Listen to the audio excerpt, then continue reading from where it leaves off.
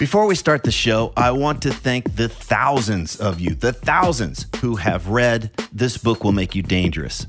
Many of you have told me that the book's unique way of exploring fear, confidence, and purpose has had a lasting impact, that it's much easier for you to get clarity and direction about what really matters and what you want to do in this lifetime.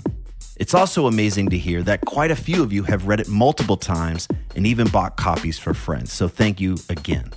Just in case you weren't aware, I created a free companion video course for the book. And in these videos, I walk you through the big takeaways and practices from each chapter. And I even cover some extra stuff that's not included in the book. Information on how to access the course is in newer versions of the book. And if you own an older version of the book and you don't know how to access the course, just hit me up via the contact form at tripplanier.com and we'll get you all set up. And one last thing, if you're one of the thousands who have already read the book, please consider leaving an honest review on Amazon so that others can decide if it's right for them. Again, thank you so much for reading This Book Will Make You Dangerous. And now, let's start the show. You are listening to the new man beyond the macho jerk and the new age wimp. Your host is men's coach Tripp Lanier. Are you using your career and family as an excuse to play it safe? When you get scared, do you freeze or focus? And when was the last time you felt lit up by that fire inside? Big wave badass and family man Laird Hamilton is here to discuss fear, fatherhood, and why fun may be more important than diet and exercise.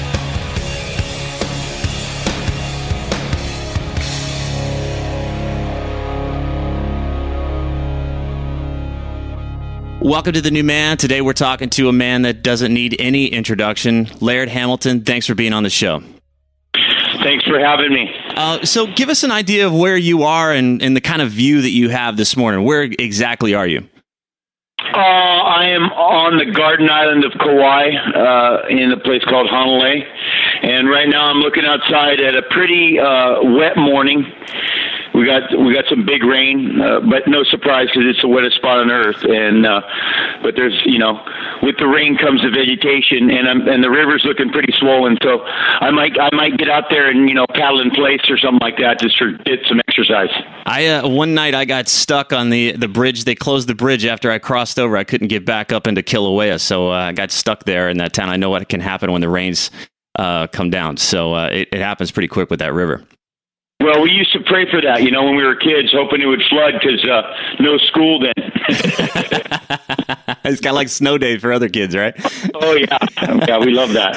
Excellent. And so, most people know you they know you for your surfing and surviving these huge, deadly waves. But today I wanted to talk about what makes you tick. So the guy on the treadmill in Chicago or the guy stuck in traffic in Tulsa can benefit from how you handle fear or any kind of illusion of control and what motivates you, passion, family, all that good stuff. So you on board for that? I'm ready to roll. Okay, cool. So I imagine some folks look at the videos of you surfing waves and they may think you're reckless or that you're a daredevil. I see a lot of discipline and preparation, but either way, you're still dealing with fear. So I'm just curious, what's your approach to working with fear and limiting beliefs? You still have fears, right? You're not superhuman and you don't have them, right? Well, I think to not have fear would kind of be like to not have pain.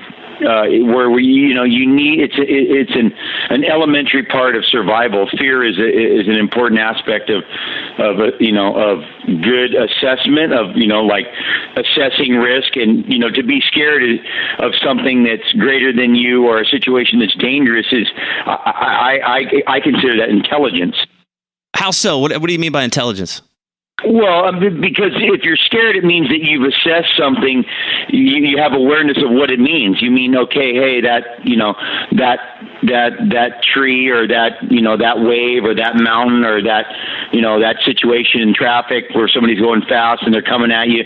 You assess that and go, okay, well, if that guy keeps coming at me going that fast, and hits me, I'm gonna get hurt or die. So I need to make a decision here. And I think it's how you use your fear really is what separates people, and I think that it's really about using fear as a way to become stronger and smarter. I always say that I might be the most scared guy out there, and that makes me I hope to this. I hope it makes me make good decisions, but up to this point, it's definitely helped me over the years about, getting out of situations and assessing things properly. And so fear is an essential part of living. Yeah. Yeah, I definitely. I mean, to me, I think we feel more alive when we've got something at risk. When there's a little bit of that fear, we get aroused. Otherwise, we're just kind of in that bubble. Well, I think that we would not have, the humans would not have survived on Earth had they not been scared. Like if you weren't scared and you didn't know, hey, that thing can eat me, I better run, we would have perished. So I think that it's an important part of it's one of the essential emotions of living, and what you do with it and how you cultivate it, that's a whole nother set of circumstances. And I think I'm more of a person that chooses to confront my fears. If I have a situation I'm scared of, I prefer confronting it and really having a better understanding. We always say fear is of the unknown, and I think when you don't understand something, you're definitely more scared of it, and then you see people get scared and freeze. Well, that's not the kind of fear you want. That's a dangerous fear, a fear that makes you make good decisions quickly and get out of the way, or tie the knot, or do whatever you need to do to survive. That's good fear. So there is good fear and there is bad fear, and then it's a matter of the cultivation of that emotion and you being comfortable in that place. Well, let's talk a little bit about that, because when I've seen you on huge waves like out at Piahi, and there's guys that when they're on the wave, they're racing for the shoulder. They're just trying to survive. And then I've seen you actually ripping, like going up and down the face. You're playing in that element where one guy's trying to survive. You're actually more at ease and playing in that place. So I'm just wondering, like, how do we build up that ability to let go of control, or just be able to play when we don't have a sense of control, or there's that uncertainty, there's that fear there? Well, I think a lot of that has to do simply with the time, the amount of time that you do something, and then the amount of room. If it appears that I'm playing, it's because I feel like I have time and I'm able to do the things I'm able to do because there is that time. And the other guy that looks like he's running for his life to the shoulder, really, he doesn't feel the comfort that he has the time. He feels like he doesn't have enough time, and he's just trying to get out of the situation, where I feel like I'm still out of the situation and that I have time. And I always describe it a lot like, speed. When you drive fast in a car, the first time you go 80 miles an hour, you're tunnel vision. You don't see anything except just straight ahead. And the thousandth time, or the 10,000th time that you go 80 miles an hour, you have peripheral. You look around, you can see, oh yeah, I saw that horse in the field over there when I went by, and that, and I think that comes. A lot of that comes from experience. I mean, there's certain people that will never ever have that comfort. Just they're not capable of feeling comfortable in those situations. But I think that most people, through experience, their peripheral will open up and they will have more time. You always have more time, and that's one thing that you learn. You always have more time than you think you do.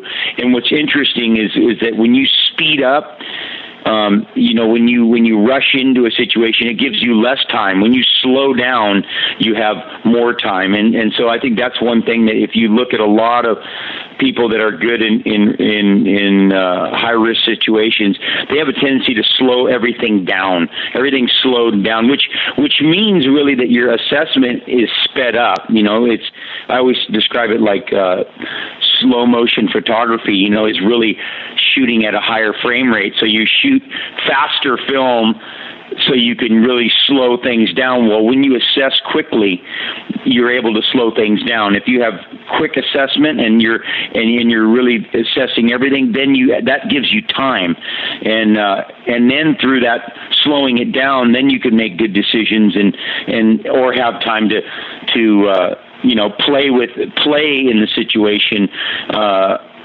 where normally you'd feel like you'd just be running for your life. I love it. On one hand, there's these baby steps. I mean, you've been in the water since you were, an infant, and, you've built up to this place. You didn't just arrive here. So you've been through baby steps building up this experience. And then on the other hand, is like, what's the attitude? I'm kind of getting this, like, what's the attitude we bring to this? Is it this frantic, fearful place where it's like, oh my God, I got it, like it's kind of gritting and white knuckling? Or is it ease and let's slow down, let's assess, let's see what's going on here and see where the opportunity is? Is that kind of what you're saying?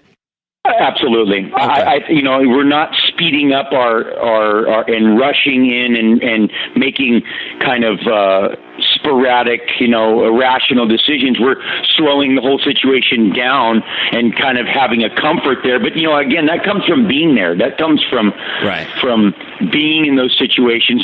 People always ask me, "Oh, tell me your scariest." Wipeout or your most scary thing. And I go, I used to get rescued, daily when I was a kid. Like I got washed out to sea more times than I can count. And I probably got washed out to sea more times than people have been to the beach. And, over time, and especially when you have those traumatic situations when you're young, I mean, how when you're little, how scary a movie is, or, a traumatic situation when you're young, because of your lack of experience, seems to be much greater. And so I think the impact that had on me as a young man kind of went over into, as you got older, you kind of go, well, I've already been more scared than I can be, really. Like almost now I'm almost not capable, which, you never want to be complacent. And that's another aspect of kind of risk management or doing things that have high risk, is that you never want to get that complacency where you drop your guard, and it happens when the surf's small or when you're not going as fast as you normally do, or the cliff isn't as high as it normally is, or, and you kind of drop your guard and you kind of go, oh, this is nothing. And that's when you get whacked. And so you need to, you always need to kind of have respect for, gravity and things like that have a greater power than you. And I think that's a big part of it too, is just to always retain that kind of humility and never get too proud and never think and always kind of be a little scared, a little, and always, and like I said, fear and reverence kind of go together. You're scared of your dad, but you revere him. So you respect your father. He's bigger than you. He disciplines you. But you're scared of him too. So and part of that is that's healthy. I think that's a healthy way to go about it. And you always want to retain a certain amount of reverence and fear, no matter what, and avoid complacency, because that'll get you every time. I like it. I love that there's a sweet spot in between boredom and like terror, right? There's that place in there where we've got that, where we just kind of ride that edge right in there. Exactly. Many guys are not taking risks because falling or failing in their world is not an option, but you fall all the time out in the water. I'm just wondering if you've got any parallels between how you fall in the water and I mean, just get punished out there. And do you take that into your daily life? And is falling in your daily life an option for you? I think that your willingness to be a failure, I think, and subject yourself to failing, I think that's again, another really healthy thing to do, because, whenever you learn something new, you're always going to be bad. And so at the end of the day, if you're not willing to kind of have some failure, now there's situations where, when it gets real big or when you're falling from the sky real high, or when you're doing certain things where you're not allowed, like we'll say, hey, today there's no falling today. There's no option. You don't have the option to fall today. And if you think you're gonna, then you don't get to ride, kind of deal. And so there is that line too. And where is that line? And even on those days, there's a chance that you might make a mistake. But you have to have that ability to kind of draw that line of, hey, I'm going to go into the conservative side and just keep the thing, keep my feet on the board and keep me on the board and make it, because today's not a day that I can make mistakes, where another day you might want to push the edge. And part of falling is knowing where that line is. Where's that line between control and out of control? And the willingness to failure, to fail. I think I spent a lot of my life kind of crashing and failing and making mistakes, and then after a while you start to learn, and then pretty soon, hey, you're getting better, and then before you know it, wow, I can do this, and then pretty soon you're at a high level. But it was only because you subjected yourself to sometimes just the pure humiliation of failure. I think people avoid failure to the point where they kind of avoid some of the greatest accomplishments that they could have. And, it's easy to just stay within your comfort zone of being an expert at something and only doing what you're good at and all of that. But your willingness to go out and subject yourself to new things, I think that's led me down a lot more interesting roads than had I just stayed within my comfort zone and in my safe, and my comfort zone could be just riding giant waves, but with all the time and effort I have at doing that would be my comfort zone. And unless I subject myself to crashing and failing in some other areas, I wouldn't have been able to do, foiling and stand-up paddling and snowboarding and just all these other things that I've gotten to do that have brought me, kind of incredible feelings of accomplishment. When we talk about that, I don't think people really understand the mechanics of how somebody like you earns a living. Or, it's like there's not somebody's not waiting in the channel to write you a check after you get off the board right there. And I don't think folks really appreciate how challenging it is for a guy like you to come from this island out in the middle of nowhere and earn a living as a surfer without being a competitive surfer. So it seems like you just, I know that it's just the impression, but you're making a livelihood out of being yourself, being Laird Hamilton. But I'm wondering if you ever came close to going down this other path of playing it safe and I don't know, what would the safe, predictable path have been for Laird? Like you're some desk jockey somewhere. Like what was that going to be? Did you ever consider going down that road? Well, I've built houses and done. The weird thing about I think my personality is I gravitate towards big chainsaws and big heavy equipment, and just kind of towards more kind of I want to say aggressive type situations, but. A safer way, obviously would have been to do something that was a lot more structured, of course my mother would have loved it if I went to college and got a degree, and my uncle was an accountant, and my mom was an accountant and a very intelligent woman, and her thing was all about education and at the same time, she also kind of made us have, me and my brother kind of cultivate our imaginations and read Lord of the Rings and Jonathan Livingston Seagull and all these incredible books that kind of made us have, and we didn't have TV at the end of the road where we lived. We had one channel, and when it rained on our roof, it was so loud you couldn't hear it. So internet, what? TV, who? We right. Didn't have that stuff, so we kind of had to be a little more creative. And I think that a big part of my success, but my continual effort to be successful is to have faith and to believe, and that's a big part of it, to believe that you can do something, that you can be you and make a living. Somebody said to me the other day, you just have to be you because everybody else is taken. So, right. I have to appreciate that each of us are unique and individual, and that's an amazing thing that there's billions of humans on Earth, and every single one of them is different. Even when people are twins, they're different, and it's a pretty amazing phenomenon. So what drives you? Because we don't, if we're watching you, we can only imagine what it's like to be on a huge wave like that, or to be riding a foil board or something like that. So we look at you and we're like, wow, we see the danger. Like, what is this guy nuts? Like, are you nuts? I don't get that you're nuts, but what's driving you? What do you think is the big core of that? Well, I think it's an easy disclaimer to see somebody doing something dangerous and go, oh, that's crazy, because that kind of lets you off the hook from doing it, like if you're a person thinking about it. But I think it's in every one of us. I think every single, and I want to say, more in men than women, but it's in us. It's inside of us. We have this desire, males do especially, some females, but in general it's a male trait, that we have this kind of desire to go out and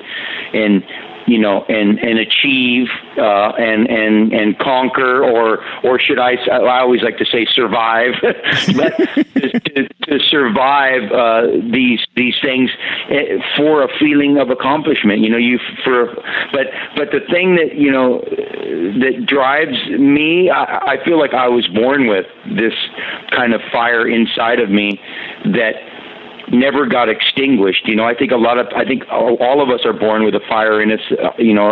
Our heart starts beating, and once that thing starts, it just doesn't stop until it's over. And that's like your fire inside of you. And I think that, mine never got extinguished. I was in an environment that I was able to cultivate it. And I think had I been raised in a more populated area, I might have been incarcerated. I don't know, but I wasn't. I was in the jungle, and I could kind of cultivate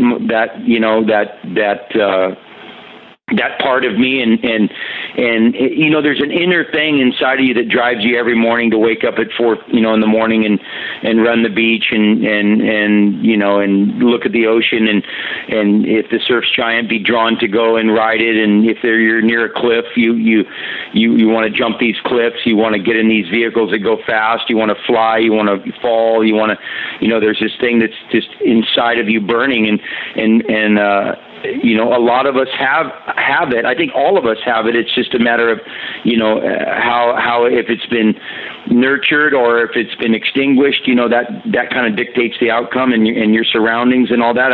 I think I've been fortunate that I had the right kind of mentality and then I had the right situation. It's like it's like the perfect storm, when all the pieces come together, you got the physicality, you got the mental thing, you're in the right environment. I mean, you get all those pieces put together, and then the opportunity comes. But it's something that is it's a curse as well, because it's something that that it's like Gabby always says, my wife, she's like, what you don't want is like a flat, calm environment, like flat land with no waves and no wind, and that's what kills me. You know what I mean? Like that's what drives me out of my mind. Is just when everything's too calm. Got to stir it up.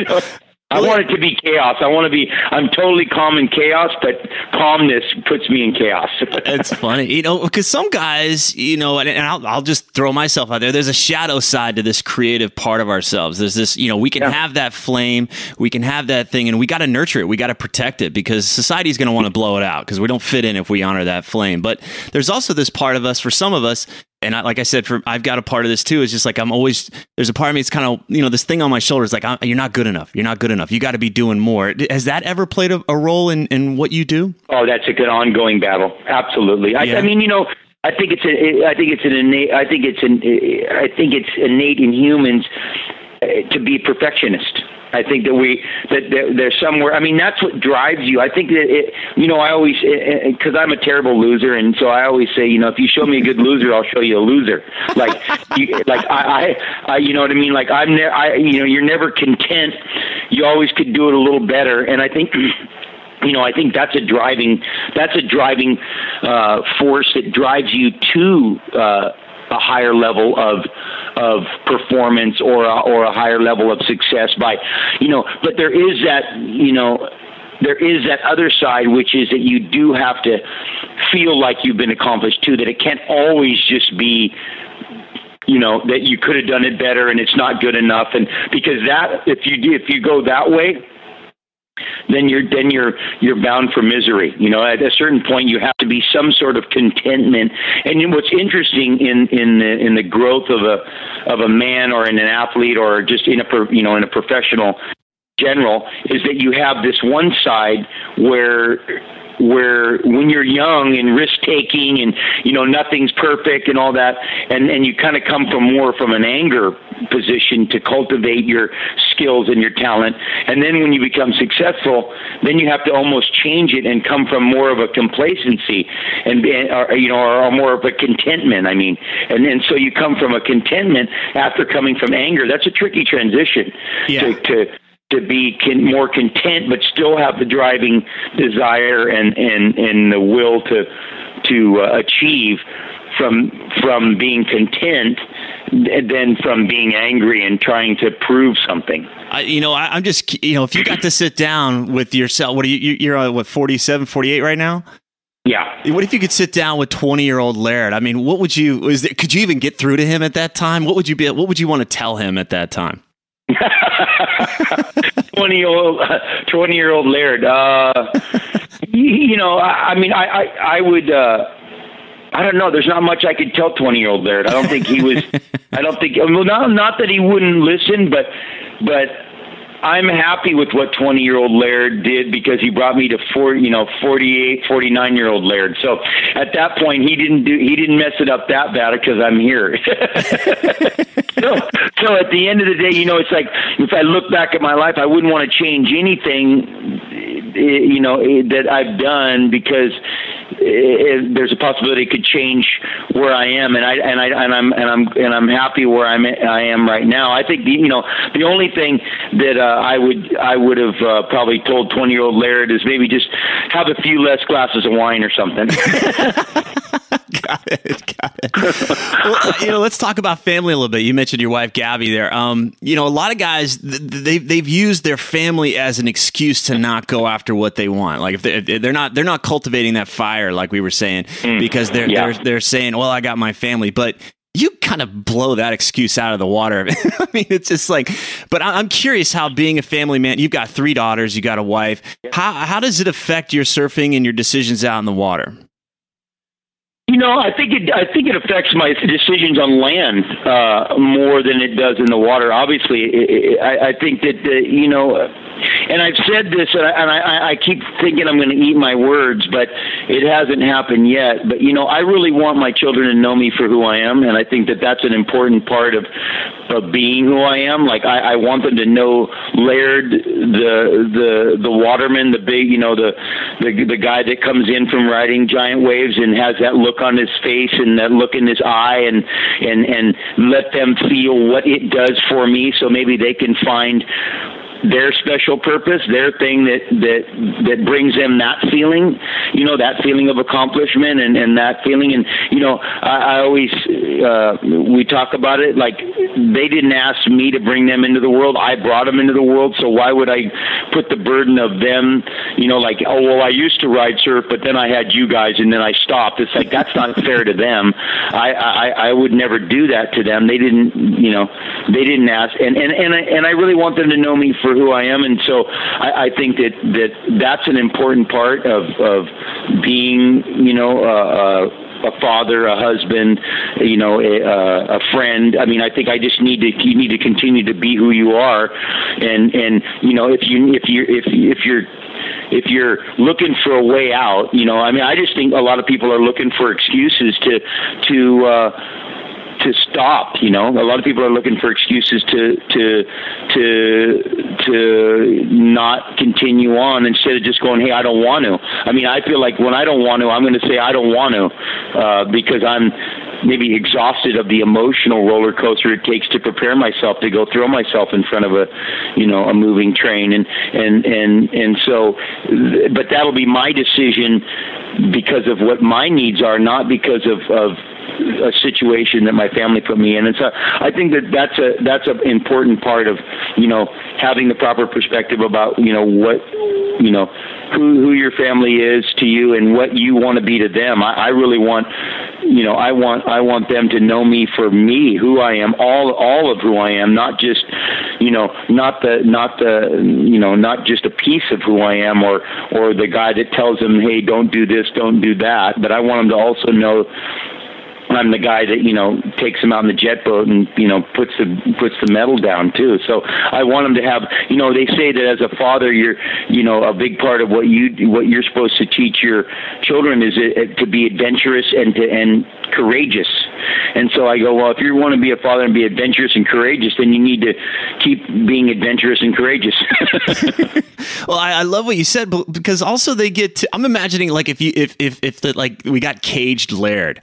Right, and just what a dick you would be. Like, I can imagine. Oh yeah, like, well, you don't want to know, Kate. You don't want to know, Kate Laird. And the problem is at the end of the day, it's like I have friends of mine that retired from playing football, and some other guys that stopped doing what they do, and then they have to look through other avenues, and usually they're pretty destructive avenues to get that feeling that and get that it takes a real man and some real effort to really to be able to kind of find those areas where that to bring that feeling that feeling of accomplishment and those feelings that we need to sleep well at night and to be civil humans and there really is no retirement, there is no quitting. It's just a new situation and a new outlet, and so it really never ends. And so you just got to decide what kind of person what person you're going to be. And I think it's all up to all of us individually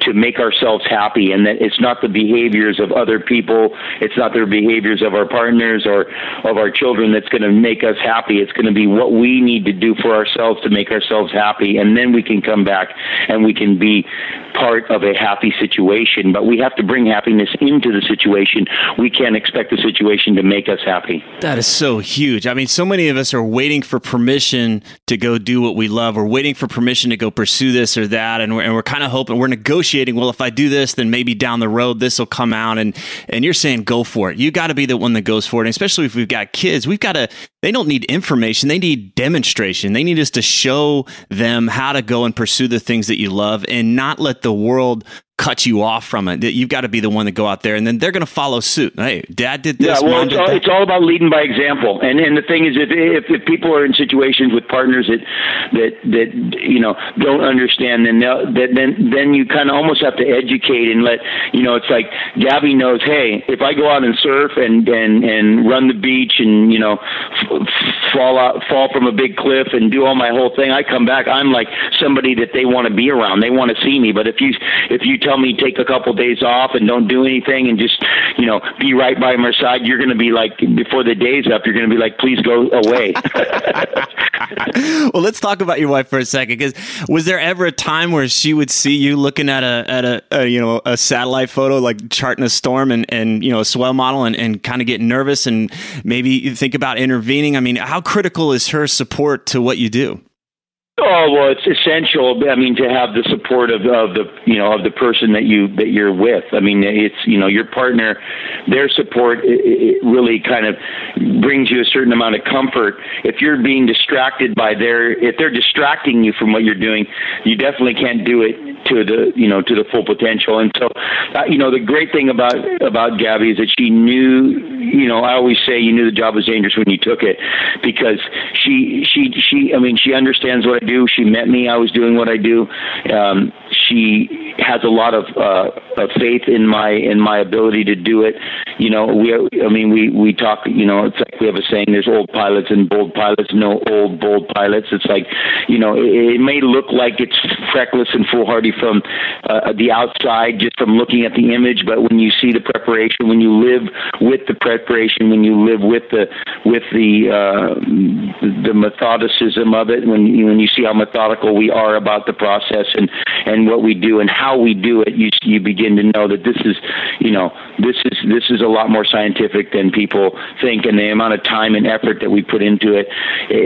She's got a lot of faith in me, and she gives me full support. And I mean, she may have a woman's intuition and say, hey, today I just kind of have a feeling about something. And usually when she does, something breaks or I get hit or something happens. I mean, there's usually legitimacy to that, and so we heed those intuitions. But at the same time, we get full support, and I think it would be hard to be in a situation that I wasn't getting full support. I think it's just not a healthy environment. I know in the past I've been in situations where you're not getting full support, and it just it ends up being counterproductive, and just it doesn't it's not good for anybody. Yeah, absolutely. Again, I get this image of a tiny flame, and it's like we got to protect it. The world's going to try and snuff it out. We got to feed it, give it a little bit of air, and the people around us are going to either be a contributor or they're going to take away from that.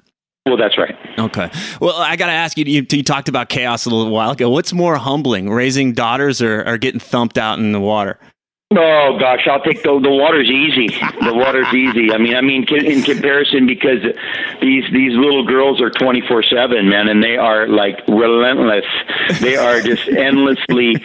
Their energy, and they're just relentless, and the mental jujitsu is unbelievable. They're and I mean, I didn't know a 4-year-old could consume that much information and then subject it on you.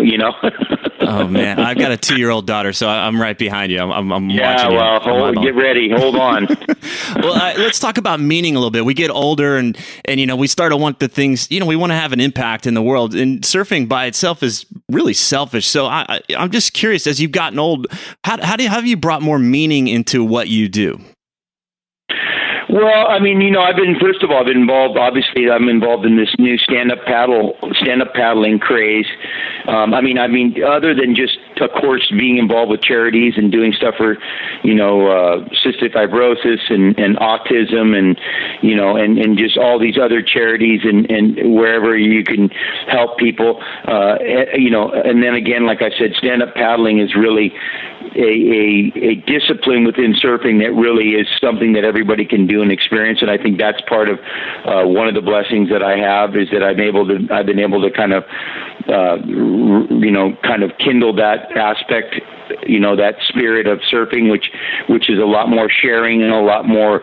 It's a discipline that all types of people can do in all types of situation. And, conventional prone surfing is a very difficult sport, and you got to be somewhat like a gymnast. And, I think surfing is one of the few sports that has so little participants, but yet it's such a big industry, considering how few people can actually do the sport itself. And so, stand-up paddling, the way it allows all these different types of people to experience the sensation of what we call papahe nalu in Hawaii, which means wave gliding or wave sliding. Like it's like a wave sliding experience where you're standing up, sliding along the water, and I see the happiness and the joy that it's bringing people, and I think that's like a payback for me. I see that bringing joy to old time surfers. I think it bringing happiness to all kinds of people that would never ever even go in the water now are in the water, and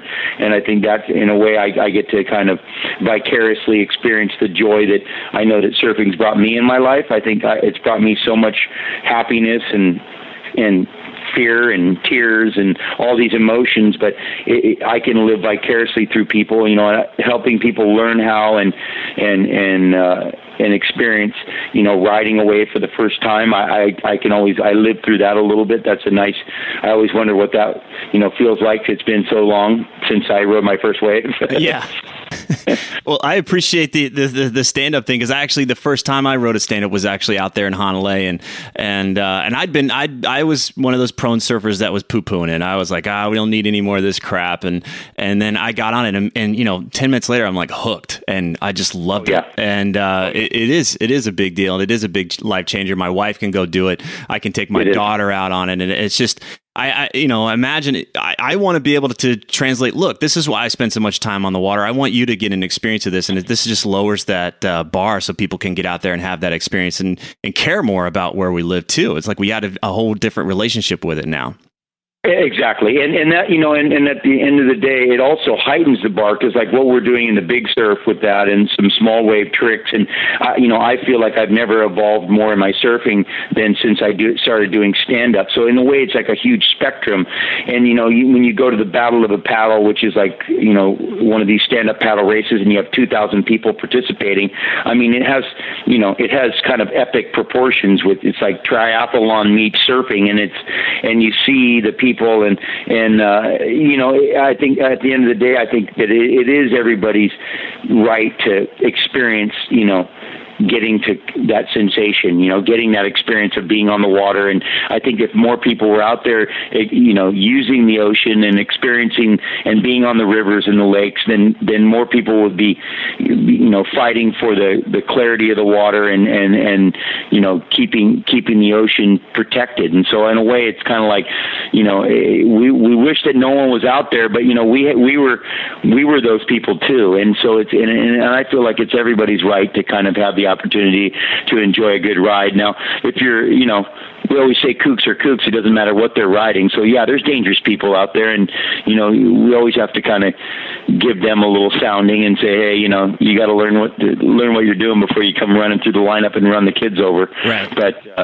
it is people's kind of right to have fun. At the end of the day, it's really about fun, and then which ends up spilling into your health. They said if you could only do one thing, and it was eat right or sleep or work out, what would be the single greatest thing you could do for your health? And it's have fun. And so at the end of the day, make time to do things that you enjoy. Is probably the single greatest health benefit. Now, after that, eating, working out, sleeping, those are all other things that, lead to being able to do things like my friend, Mr. Wildman, at 80 when he's up snowboarding, and then he's, biking and stand-up paddling. It's like you can do this for the rest of your life. I don't think a lot of people connect those dots between eating and diet. Like there's just this thing of kind of like, I'm maintaining the engine, but they don't get that if the body's gone to hell, then everything you want in your life is gone to hell. I mean, you get injured a lot. I mean, how do you navigate that terrain with injuries? And I know that the diet helps, but just kind of walk us through that. Well, I mean, the injuries a lot of times are an emotional roller coaster of, okay, I'm broken. Can I, will I get better? How long will it take me to get better? And, am I going to be able to do what I do? And will I be the same and all that stuff? And so there's an emotional aspect of being hurt that you have to deal with. And, as many times that I've been hurt, you start to kind of perfect the art of being hurt. And it's not something that I want to be good at, but I am good at being hurt. And it's because I've been through the process of it, where you start to get, you're really vigilant about, okay, I'm hurt now I'm going to, you got to continue to work out. You got to continue to eat well. You got to continue to move. The more you move, the faster you heal. The more you can endure the pain while you're hurt and push on, the quicker you'll be better. And it just seems counterintuitive. You want to not do anything, and again, injuries are a real emotional kind of roller coaster where you're doubting if you're going to be the same and will I be able to do it, and then but once you've been through that process enough times, you start to realize, yeah, you will be the same, and you end up learning a lot more about yourself when you're hurt. You know, I always say failures will teach you much more than successes. I mean, you know, anytime a team or something loses, they always just reassess everything and fire everybody, and you know, they could have done the same exact thing and won, just had other people do something different, and they wouldn't change a thing. So it's always interesting to watch, you know, how people react during that. And you know, injury is a form of failure. And so, I mean, things have failed. Either the bones failed, or the skin failed, or you made a mistake and you got whacked. And so, you know, injuries for me are educational, and you know, you learn about supplements, you learn about your you know, you learn about your fitness, you learn about, you know, how far you can push it, you learn about yourself. When you're hurt, you have a lot of time you know, depending on the injury, so a lot of time to think. And so I think I would attribute a lot of my injuries towards, you know, my success. I think that without all those injuries that I've had, I wouldn't have the success that I've had, and the continual knowledge of myself, of my body, how it works. I wouldn't be so conscious of my training and so aware of my diet had I not been, you know, hurt as many times as I have. And I'm wondering, like, was there one pivotal injury that started, or were you kind of just gradually going on this path? Well, I've been whacked a lot. You know, I had 1,000 stitches with no operations by the time I was 20. I mean, so I've been, you know, I had a broken ankle though when I was probably, I want to say 16. Guy ran me over with a huge surfboard and compounded my ankle, drove the bone out the side of my leg, and that was that was the first time that I had an injury that really stopped me. Like I, you know,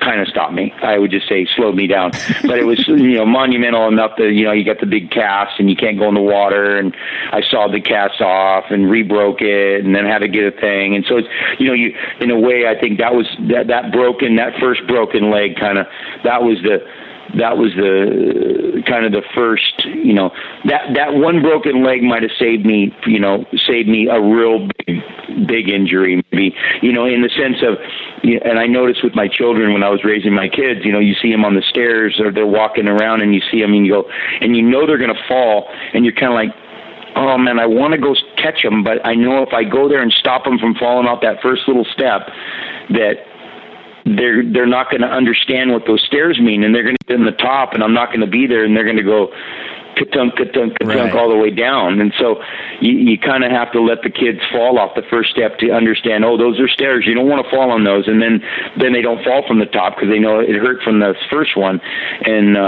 And I think that was, for me, I think that was part of, you know, I think that injury probably, you know, helped save me in a way, because it probably kept me from an injury that may have totally, you know, might have totally prevented me from, you know, doing a lot of the things that I've been able to do. It woke you up to that, okay, I'm human, yeah. You know, yeah. Pay attention, Laird. Yeah, you're not, I mean, as invincible as you think you are, you know, and then it's what you do after that too. You know, it's like, what's interesting is, you know, you see a lot of fighters and stuff and athletes that never lose, you know, and they go so long without ever losing that when they lose, totally in shock. They're almost like devastated, and a lot of times they don't recover from that, because they never had it early long enough to kind of just bounce out of it and realize, oh, that's part of it, blow that stuff off. And so they don't know how to blow it off. It gets into their psyche, and then after that, it's like sometimes they never recover from that. And I mean, the thing about the fight, you know, the fight game is that it's such a, you know, that game is such a kind of egocentric. You got to really have confidence in yourself and think that you're the baddest in the world, and you're invincible. But at the same time, that vulnerability of, you know, even a blind squirrel can find an acorn. You know, somebody can get lucky and knock you out on a day. It doesn't mean that they're better than you. It just means they got a shot on you, and you having the right perspective. And, you know, you can see how it can just derail. Somebody can get derailed pretty quickly if they haven't kind of had that experience and know how to get through that. You know, and like I said, you know, injury or loss, I mean, these are forms of failure. Absolutely. Let's switch gears a little bit. Let's talk about spirituality, because I'm just wondering, you were always in the water. you've obviously lived near the water. The water's a huge part of your life. It's a huge part of your spiritual life. Was there ever a moment where you woke up to that reality and you're like, wait a second, this isn't just where I play and I have fun. This is something much larger than me. Did you have some kind of a moment there, or is it just always been that way? I've had a couple. I've been lost at sea. I was rescued in the, rescued kind of wondering if it was going to be the end. I've had some scary, thought I was going to die situations, but it seemed like I don't think it was any one grain of sand. I think it's the whole mountain. Mm-hmm. I think at the end of the day, I think it's been, you start to realize that this relationship that you have with the ocean, and all of a sudden you go for some time, and you go for a period of time when you're not in it, and then you get in it and you're like, oh my goodness, I need this. This is something that's part of me. It really brings me a certain kind of understanding of why I'm here and who I am, and it makes me feel connected. And once you start to realize that, then you don't make the mistake of not being in it and not being near it. But I don't know if it was any one particular one. I mean, even though there's been a lot of them, and there've been some pretty heavy ones, and each one at the time I think was in itself monumental enough to have that effect. But I think it was really just the accumulation of all of that, and then the realization over time how you need it. It's like, there's spiritual, emotional aspects of it.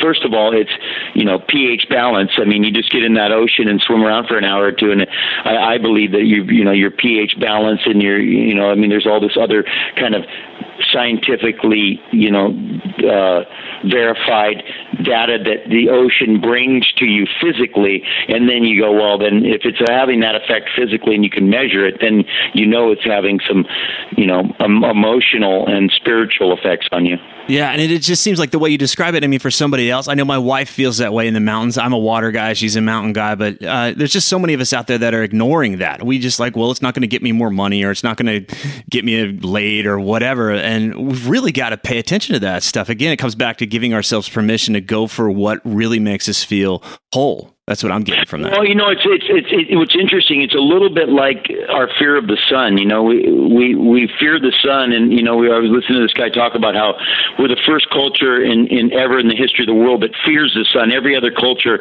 has always worshipped the sun, and that we're from the sun, and that the sun, without the sun, none of us are here, and the earth's charged with the sun, and the sun, and we hide from it and think it's making us sick. And meanwhile, the only diseases that when you're not you only get diseases from not being in the sun, not from being in the sun. And so in a way, it's like the sun is, it's so important, and the light of it is so important on our psyche. And then, the depression that happens in all the places that don't get enough sunlight.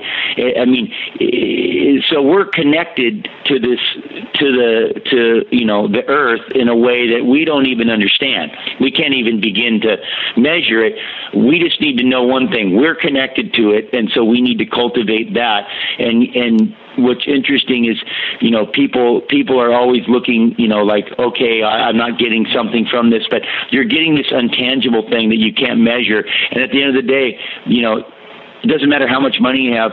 You can't buy your health. You see these wealthy people and they're spending their money at the hospital, but at the end, it's too late. You needed to do it along the way, and you need to cultivate it along the way. And, at the end of the day, you got to live right now, because who knows what tomorrow will bring. And if you sit around working to get a big pile of money to retire, that's never going to happen, because at the end of the day, we're not designed to do nothing.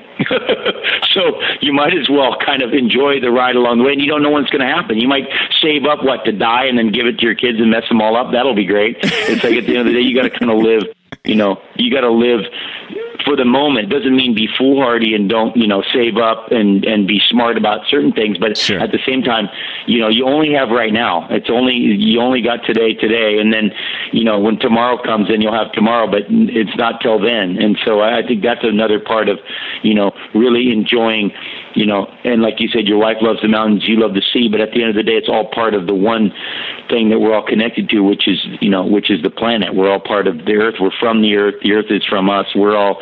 It's a relationship that you have to cultivate, and it's unbelievably interesting how the environment, it's so good for us to be, why do people want to go into parks, and why do they go hiking in nature, and why do we seek it out to go and be in it? Because it brings us something that we need, and we don't even know how to measure it. We just know after or before, hey, I need that, and we go in. And fortunately, people that are already doing it on a regular basis, they have the system. They've already cultivated the relationship. The problem is that if you wait long enough before you start, you don't think it has an effect. But as soon as you start doing it, you're like, what was I doing all this time? And I think that's one thing that, when hurricanes and other kind of monumental environmental consequences that happen, I think people need to. That's just like a reminder of, hey, we're on a planet that's, spinning at like whatever, 1,300 miles an hour, traveling at 24,000 miles an hour through space. I mean, this is, we need to be realistic about where we are really, and not just think that the air is controlled by the air conditioning, Right. Absolutely. Well, I just keep coming back to, like, don't wait to do what you love. Figure out what you do to love, even what you love to do, even if it doesn't have this like tangible thing. Feel it. You're gonna have an experience from it. Come back to what's the experience you have doing it. What if you oriented your life around what makes you feel excited, has you aroused in life, has you feel whole, and just give yourself permission to go for that. That's what I keep pulling away from this interview, man.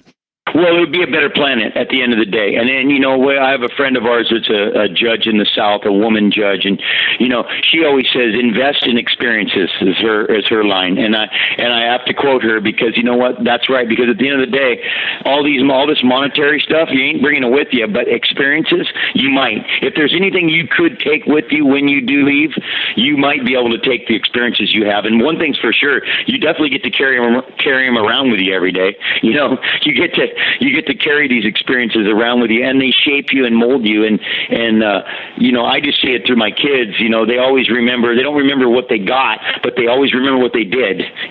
Beautiful. I love it. Laird, thank you so much for taking the time to talk today. This has been an awesome interview. We went way over. You've been very generous with your time. My pleasure. It's been a lot of fun. Thank you again. Aloha, buddy. Take care. Laird and his wife, Gabby, have a great website full of useful info. Take a minute to check out all of the cool free workouts, recipes, and nutritional articles at gabbyandlaird.com. There's so much more to The New Man than these interviews, so visit thenewmanpodcast.com and join the mailing list so you never miss another update. Thanks for listening.